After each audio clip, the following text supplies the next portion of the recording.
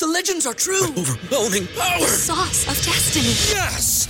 The most legendary sauce has arrived as McDonald's transforms into the anime world of WickDonald's. The greatest flavors unite in all new savory chili McDonald's sauce to make your 10-piece Wick Nuggets, fries, and Sprite ultra-powerful. Unlock manga comics with every meal and sit down for a new anime short every week only at WickDonald's. Ba-da-ba-ba-ba, go! At participating McDonald's for a limited time while supplies last. At Parker, our purpose is simple. We want to make the world a better place by working more efficiently, by using more sustainable practices, by developing better technologies. We keep moving forward. With each new idea, innovation, and partnership, we're one step closer to fulfilling our purpose every single day. To find out more, visit parker.com/purpose. Parker, engineering your success. Today's episode is brought to you by the new podcast, Dog Smarts. Each episode features leading researchers and academics that tackle the questions of language, memory, intelligence, and even love as they pertain to our dogs. Subscribe to Dog Smarts on iTunes right now. Welcome to the Edge of Sports podcast. I'm Dave Zirin. We have a clapback show this week. Clapback! On the Washington Post for their poll that claimed to show 90% of Native Americans are not offended by the name of the Washington football team, which, in case you don't know, is Redskins, which is a dictionary-defined racial slur. The contention of this podcast is that the Post poll, not just methodologically, but ethically, is a dumpster fire. And to break down why, our guest this week is Jacqueline Keeler. Jacqueline is a Navajo, Yankton, Dakota Sioux writer living in Portland, Oregon, and she is the co-founder of the organization Eradicating Offensive Native Mascotry, who were the creators of the hashtag #NotYourMascot.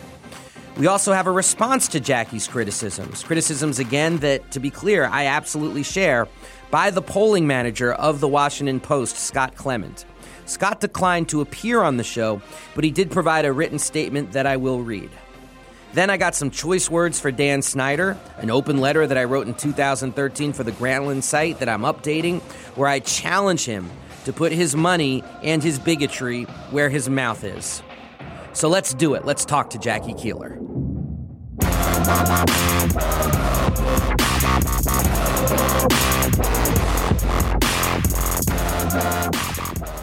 So Jackie Keeler, what was your reaction when you first heard about the poll? Well, I am a sociology major, and it's hard to believe that a poll could be so different than my own experiences. I mean, I have 50 first cousins, and they're all tribally enrolled in 2 different tribes. And then that doesn't include my extended family and the communities I've lived in across the country, different Native communities. And it's just that number in no way reflects my experiences with Native people. It's, in fact, completely unrelatable. And so I definitely felt that there was a problem with the methodology. Phone calling is a very difficult way to get a representative sample. Yeah, let's talk about the flaws in the poll. So the one is the phone calling. Yes. That you mentioned. What are some of the others? Well, when I look at the demographics of the people who answered, one of the things that really is very strange is more than half of the people were over the age of 50. Okay. Wow. More than half of people they polled were over the age of 50. Yeah, 274 of them, about 54% were over the age of 50. Wow. If you know anything about the Native community, you know that it's a very, very young population. It's much younger than the rest of the U.S. population. We also have one of the lowest life expectancies. By the time my dad was in his 50s, when we went back to the reservation, pretty much everyone from his age group was dead. Wow. All the Yankton Sioux men were dead. When I worked on the Navajo Nation, I ran a scholarship program and I got to travel around a lot. And the Navajo Nation is the size of Ireland. I mean, the Navajo Nation, the majority of them are under the age of 29. They only interviewed 76 people under the age of 30. Geez, they only interviewed 76 people under the age of 30. Yeah. And wow. About 79 of the people identified as Hispanic. So this is out of 504. And 79 out of 504 identified as Hispanic. Yes. And in the U.S. Census polls, as the comparison, only 0.3% identified as Hispanic. So only a few of the respondents were from the West. 18 out of the 20 largest Native populations in the country are in the West. That's according to the U.S. Census. And they only had 58 respondents from the mountain region area where most Native people are, and then 86 from the Pacific region of the country. The average respondent to this is a white male over 50 from the South. Yeah, I'm going to repeat that. The average respondent to the Washington Post poll is a white male over the age of 50 from the South. Unbelievable. They really would have to verify that these people are Native. They would have to call the tribes, check their enrollment. They would have to actually talk to their families and make sure they're actually culturally connected. That level of thing would have to go before the data of this poll can be taken in any way seriously. They've basically polled people who are appropriating our identity to have permission to appropriate our identity at will. Jesus. There's this other number of the methodology of the poll that a lot of people are pointing to, and I want to get your response to it. Many Native American activists, the Journalists Association of Native Americans, the NAJA, pointed out that 56% of the people they talked to could not name their tribe. They could not name their nation. Why is that so important to point out? Well, there's an issue of Native identity that's at the heart of both this poll and the issue of being mascotted. And we basically don't know if these people were actually Native or not. I actually just got a text back from the Washington Post pollsters, and they told me they did not actually verify that if any of these people were Native or not. Wow. It's totally, not even the ones who said they were enrolled, none of them have been verified. So not one person the Washington Post polled was verified? No. We don't know if any of these 504 people are actually Native American. This is a big issue because there's this huge phenomenon in American culture of claiming to be Indian, even if you're not. And so, it is really an issue. I mean, being Native American is not just an ethnicity, it's a political status. We are citizens of sovereign nations. It's like being French or German.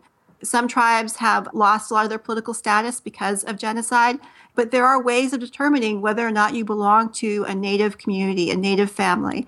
And those are the questions that needed to be asked. They were not asked. And I actually, I spoke to Jim Fenelon, who did a study with California State University at Hayward, which found that 67% of Native Americans he surveyed, who he actually verified were Native, were opposed to the Redskins mascot. The study doesn't really tell us anything because we can't verify who these people are.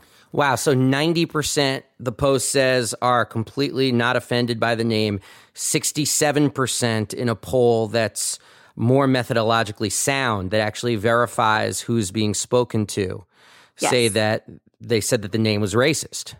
Yeah, and he actually was called by two Washington Post reporters before this poll was released, and each of them asked him about his results, and they both asked the question of whether or not Native people administer the survey to Native people.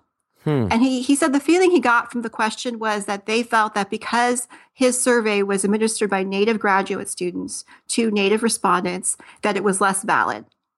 Wow. Yeah. That it was less valid than the Washington Post reporting on their own Washington Post poll. Well, yeah. And it's basically they're saying that Native people, that somehow they're going to feel pressured to give the right answer when they're being surveyed by other Native people. As opposed to being asked by the Washington Post. Yes. And no one ever asked this question about surveys done of white Americans. Like, should they be surveyed by other white Americans? No. It's sort of he said that he felt like that question was very revealing of their mindset. That's obviously such hot garbage from the Post to say that. And it just gets to this question of how do you explain this whole thing by the Washington Post? I mean, it's living here in Washington, D.C., it has had the feel of a public relations rollout more than a serious journalistic enterprise. I mean, you've had the cover of their free thing that they give out at the metro stops, the Express, big picture of the team helmet and a quote from a Native American man saying, "I actually like the name." It's unbelievable to me that they've played it up this way. What's behind this? Well, it feels like ethnic harassment to me, and the fact that Native people are not taken seriously. And the reason why we're so hard to poll, we're only barely 1% of the population. And actually, one of the things that the California State University researcher told me was that they would need to get a much larger data set to have really good numbers He felt 500 was not enough. They'd have to get closer to 1,500. And he says that they would have to probably do over 50,000 phone calls to get that many. And they just messaged me back and they said they had 28,000. And he said those take years to get. That took the Annenberg poll about a few years to get that many phone call responses. So, and he said it's actually unethical to poll to a certain group like that. And he felt they were mixing their qualitative versus quantitative, taking an anonymous poll and then featuring certain people, respondents. He says in social, you don't do that in social sciences. You have to, if you're going to do a qualitative example, you have to give a good reason why this person was chosen. And it has to be upfront in your methodology. So it was a real mishmash. And I think you saw the Native American Journalists Association and Unity issued a statement saying that they felt like it was unethical journalism. Mm-hmm. There is a tenet in journalism where you minimize harm. And the American Psychological Association, of course, issued a resolution several years ago categorically stating that this was harmful to Native youth and that as such should be completely eliminated, mascots in general. If I could, I just want to quote the Native American Journalists Association, the way they put it. They said that the poll was, quote, an attempt to legitimize a defined racial slur and is an egregious example of creating the news rather than simply reporting it.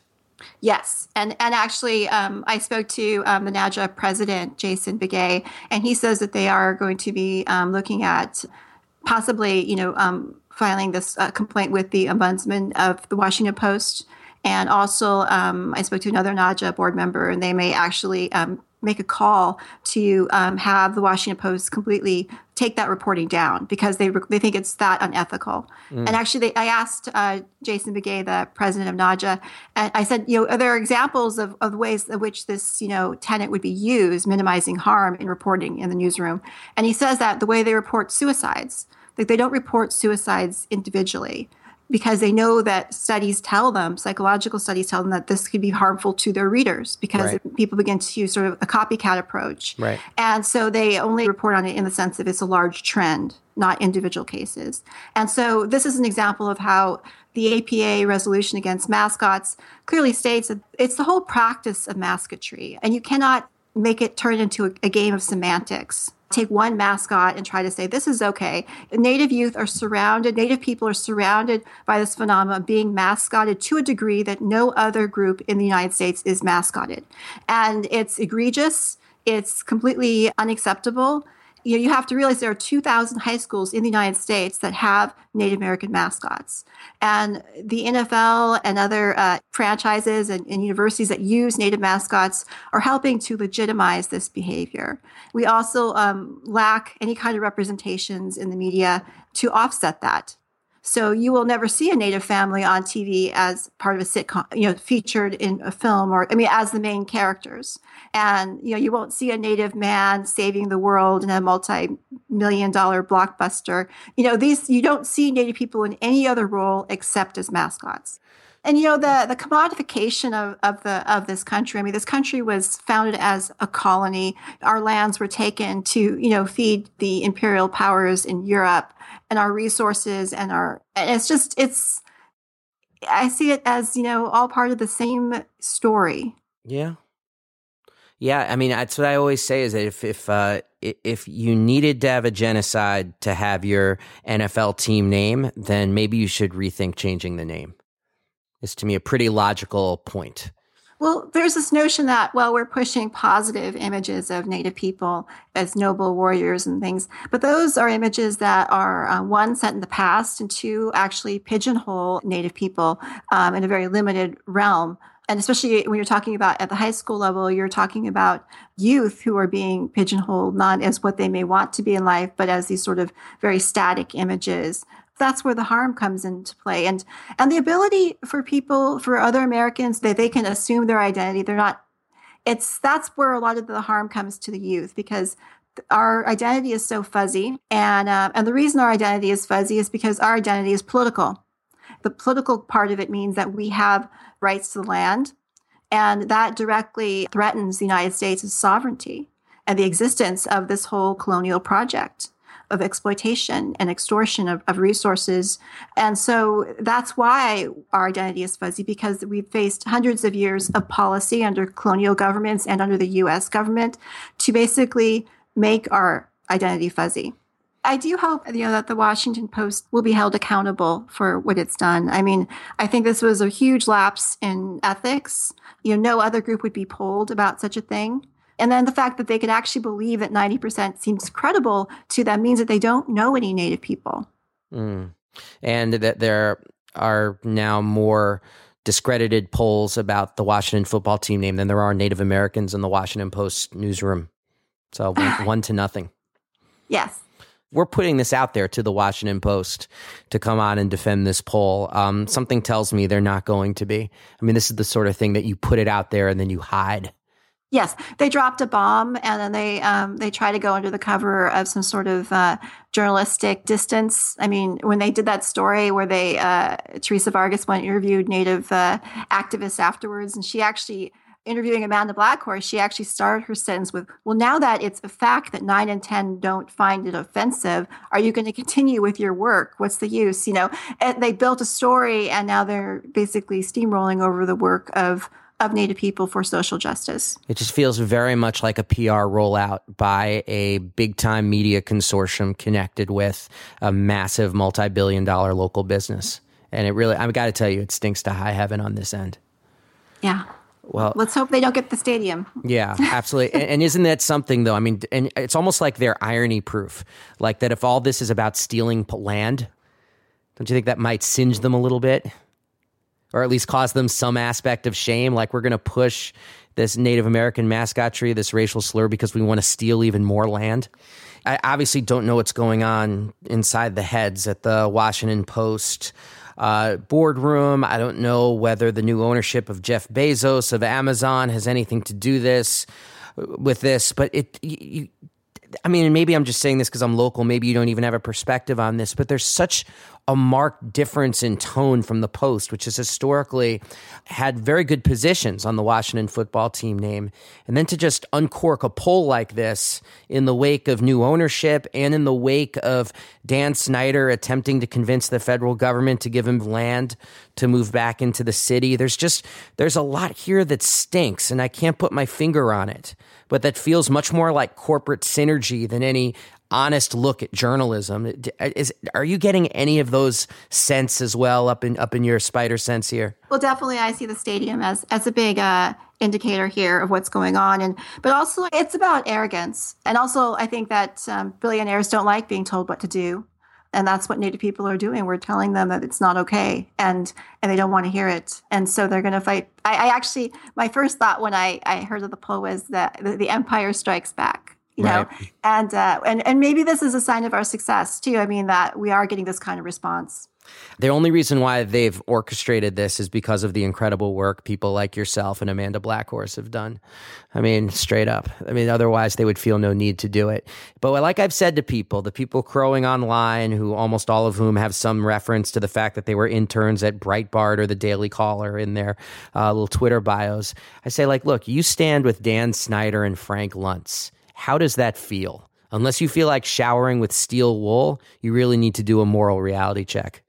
Yeah, I think that Americans need to really ask themselves, why do we not know anything about Native people? And why don't I personally not know any Native people? Why do we have to make up Native people to fulfill our needs? And, it's this whole thing where Native people have been relegated to the imagination. Yet the ugly side of that, the reality that is genocide, is despair, is continued. I mean, Native youth have the highest suicide rate in the country, 2.5 times that of any other group. Native youth are the most vulnerable population of the country. They don't need this. There's a reason why other groups are not mascotted to this degree. If African Americans were mascotted to this degree, we would have 20,000 high schools in the country that had African American mascots. Wow. And even if they were mascotting Martin Luther King, I mean, mascots are not like this sort of benign sort of thing. That's not what they're about. Right. It's the degree to which we are mascotted. And really, this thing of trying to surgically remove the term Redskins from the bigger issue that it's a part of is morally wrong.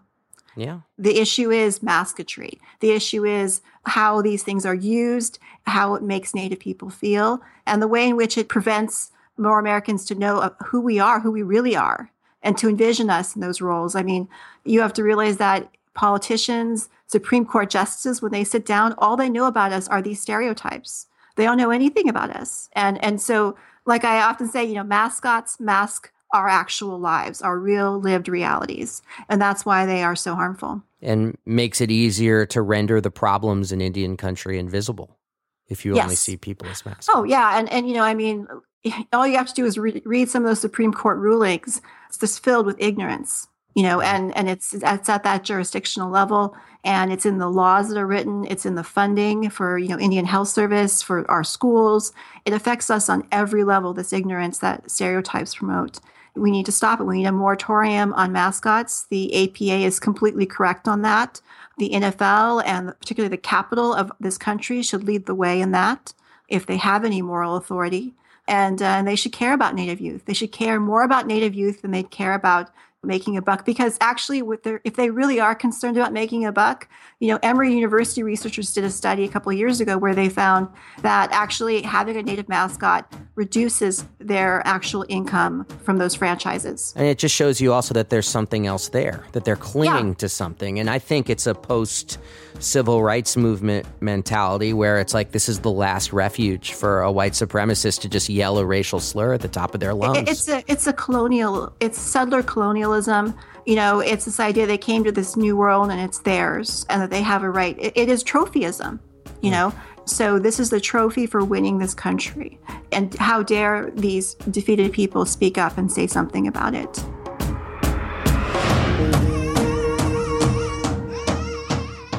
Her name is Jackie Keeler. Preach, eradicating offensive Native mascotry. Jackie, thank you so much for joining us here on the podcast. Sure.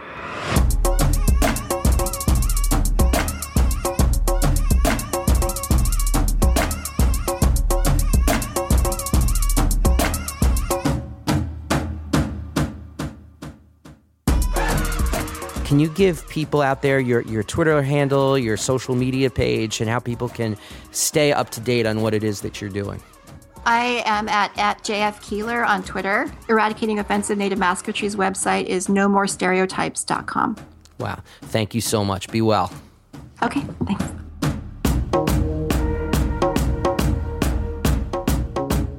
Thank you so much to Jacqueline Keeler from Eradicating Offensive Native Mascotry. Up next, The Response, read by me from The Washington Post.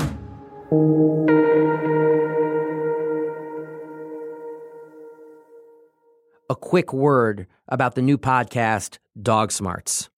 Does my dog understand what I'm saying? God, I hope not. Can my dog sense when I'm sad? God, I hope so.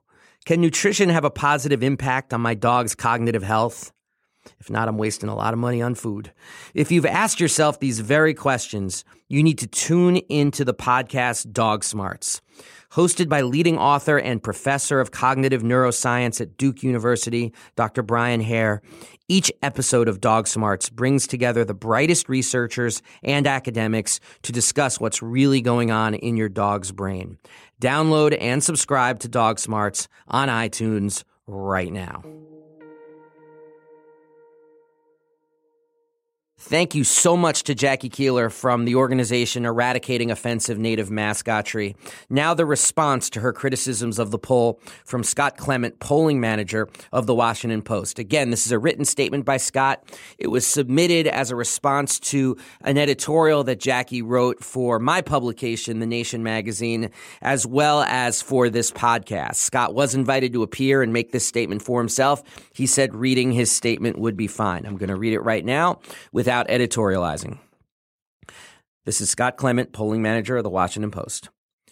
The survey of Native Americans was conducted as part of 5 months of ongoing weekly surveys of U.S. adults conducted on cellular and landline phones by Social Science Research Solutions, a firm in Media, Pennsylvania. During those surveys, which interviewed more than 25,000 adults overall, respondents were asked what race they consider themselves. The 504 individuals who identified as Native American were immediately asked our polls questions about tribal enrollment.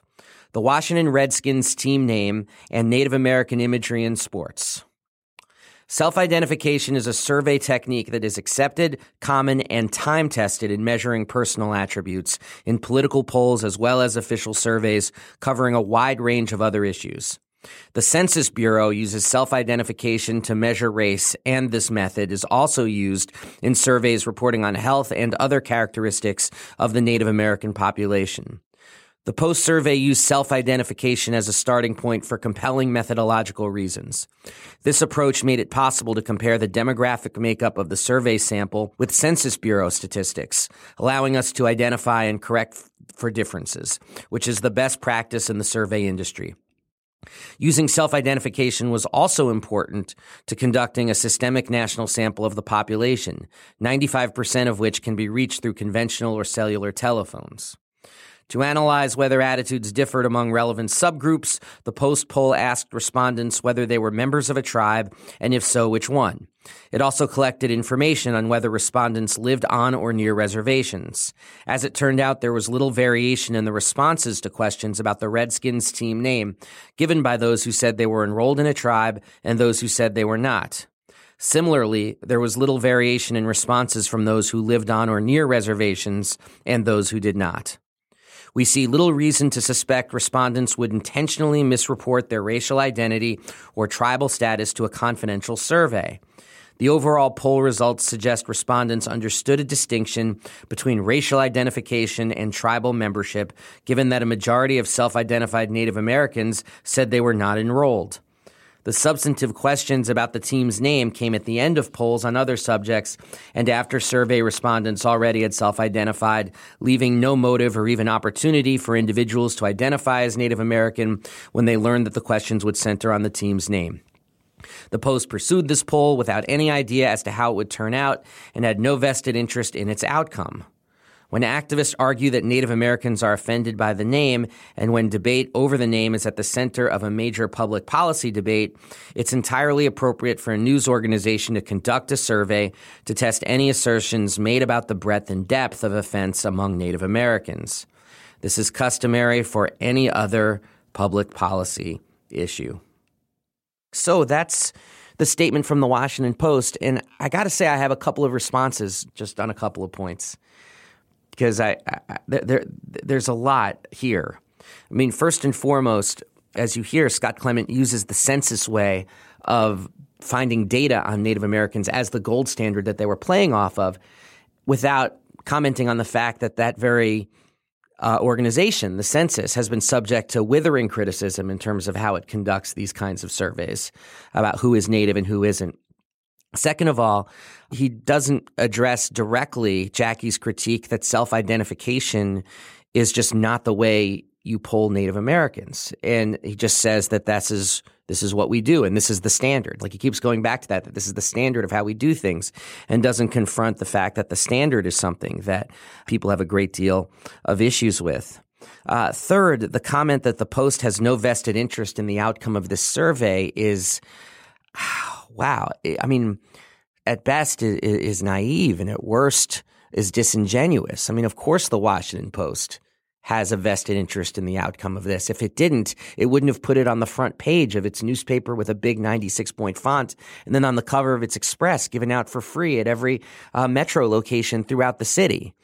So that's a very curious thing to say. It had a hugely vested interest in the outcome of this poll. This was big news, big traffic, big money for the Washington Post. And again, they are a corporate sponsor of the Washington team. And lastly, it's kind of a staggering statement that they're testing the breadth and depth of offense among Native Americans. The breadth and depth of offense? So if it only offends 500,000 people, that's shallow offense? No. Being a racist really is like being pregnant. There's no such thing as being a little bit racist. You're either racist or you're not. Racism is not like horseshoes and hand grenades where if you're close racist, then it's okay. Give me a break. The breadth and depth of offense, it's either offensive or it's not. And on this question, I would much rather listen to the various tribal councils, dozens of them that have come out and called for the name to be changed. I would much rather listen to the Smithsonian Museum of the American Indian that has put out a statement right here in D.C. calling for the name to be changed. Those are the people I would much rather listen to when it comes to whether or not this name is offensive, people who actually represent Native American communities, than random pollsters who talk to people who self-identify as Native Americans. People who have thought about this issue rather than people who are getting random calls in the middle of the day as part of a flurry of other questions about their attitudes about contemporary mores. The breadth and depth of offense. My goodness. Let me tell you something. Water can be as shallow as a wading pool. If you fall over unconscious, you're still going to drown.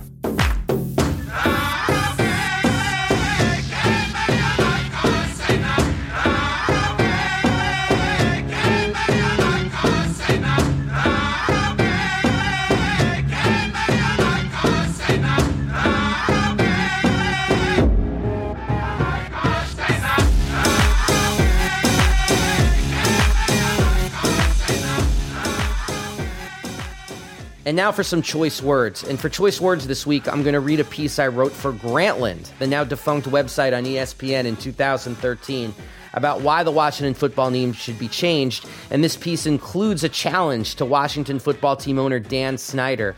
And given his crowing after this poll, his confidence that no one is offended by his name, I am renewing that challenge, which you will hear within this piece.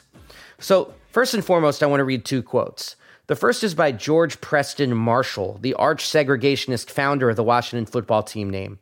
And the Washington football team was actually the last team to ever integrate. And George Preston Marshall, when asked why he had no black players, he said, quote, "We'll start signing Negroes when the Harlem Globetrotters start signing whites." Now, you can hear a total echo of that in something that Dan Snyder said 3 years ago when he said, "We'll never change the name. It's that simple. Never. You can use caps." Well, dear Dan Snyder, history tends to be unkind to those who make bold proclamations against change.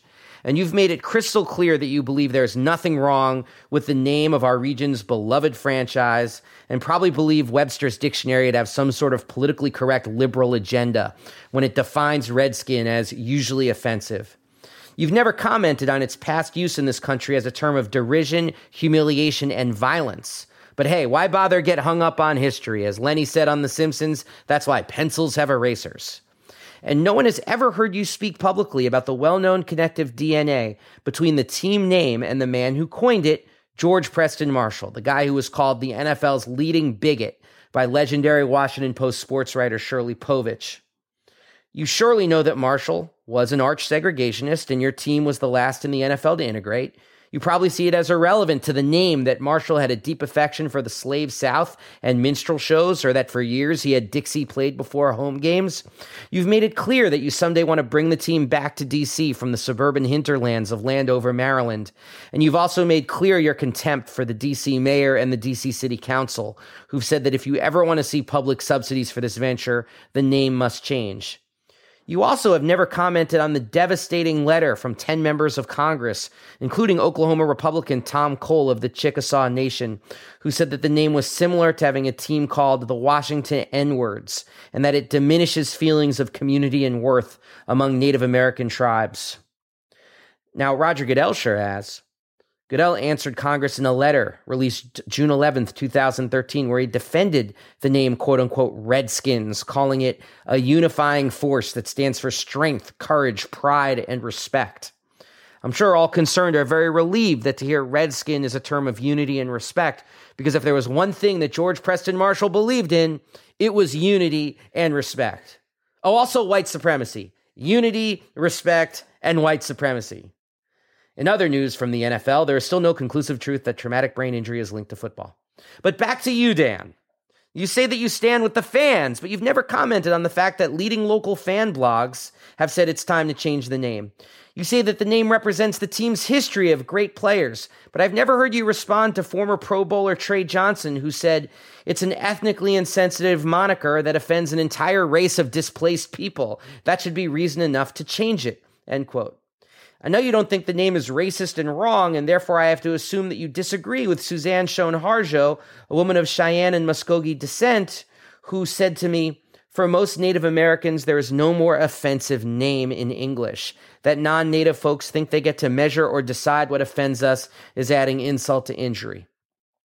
People like Suzanne Harjo, Trey Johnson, and Tom Cole talk, and you just hear, pardon the expression, white noise.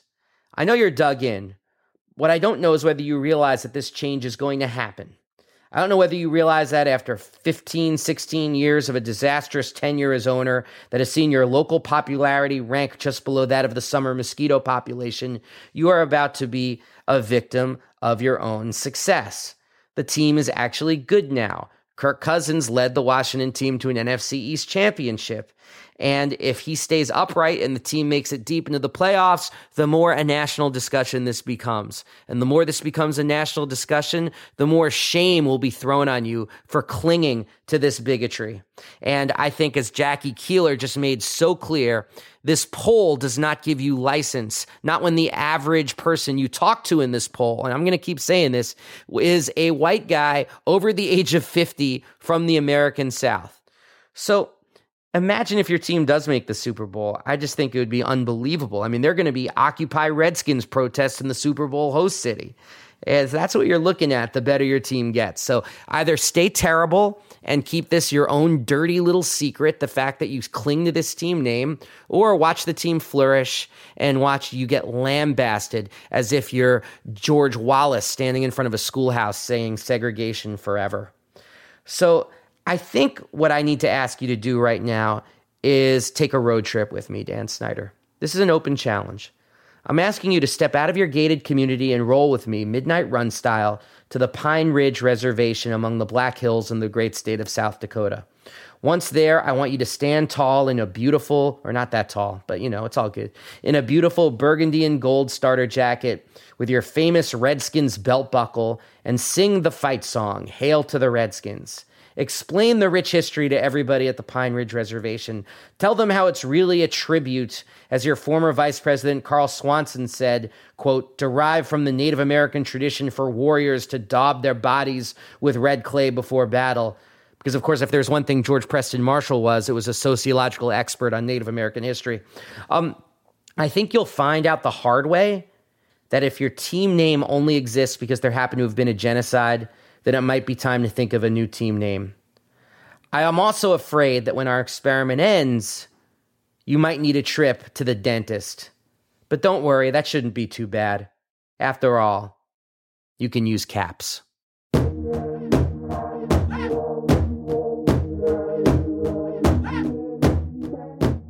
And now it's time for the Just Stand Up Award. Guess who this is going to? This is going to Jackie Keeler, Amanda Blackhorse, Michael Smith at ESPN, J.A. Adande at ESPN, and everybody who is looking at this poll and saying, you know what? This goes against all of my experience talking to Native American people, and because I don't live in a bubble, I know that this poll is not true.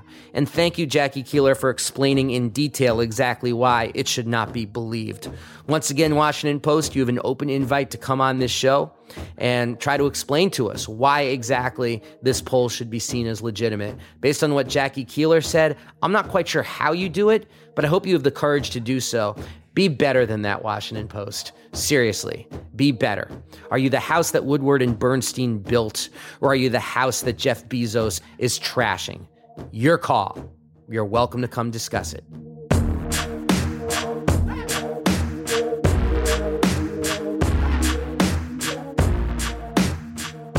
Thank you to everybody for listening here at Edge of Sports. You can follow me on Twitter at Edge of Sports. You can send us email to edgeofsports@slate.com. Please subscribe to the show on iTunes, Stitcher, or your podcast app of choice so you never miss an episode. Last week, we actually interviewed the mayor of Rio and had an activist, Teresa Williamson, respond. You want to go back and listen to that at edgeofsportspodcast.com.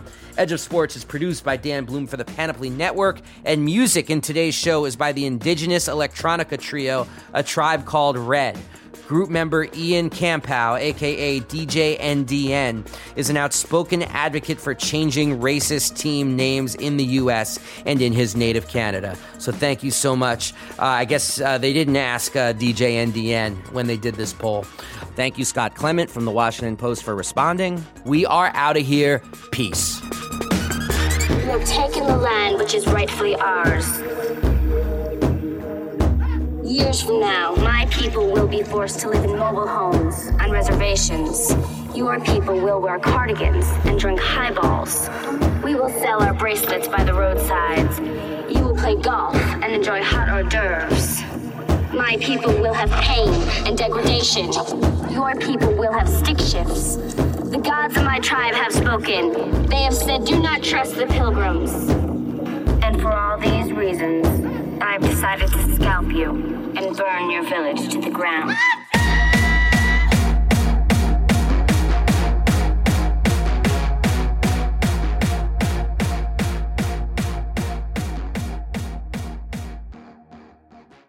Brain fog, insomnia, moodiness, weight gain. Maybe you think they're just part of getting older, but MIDI Health understands that for women over 40, they can all connect to menopause. It's at the root of dozens of symptoms we experience, not just hot flashes. MIDI clinicians are menopause experts, offering safe, effective, FDA-approved solutions covered by insurance. 91% of MIDI patients get relief from symptoms within just 2 months. Book your virtual visit today at joinmidi.com.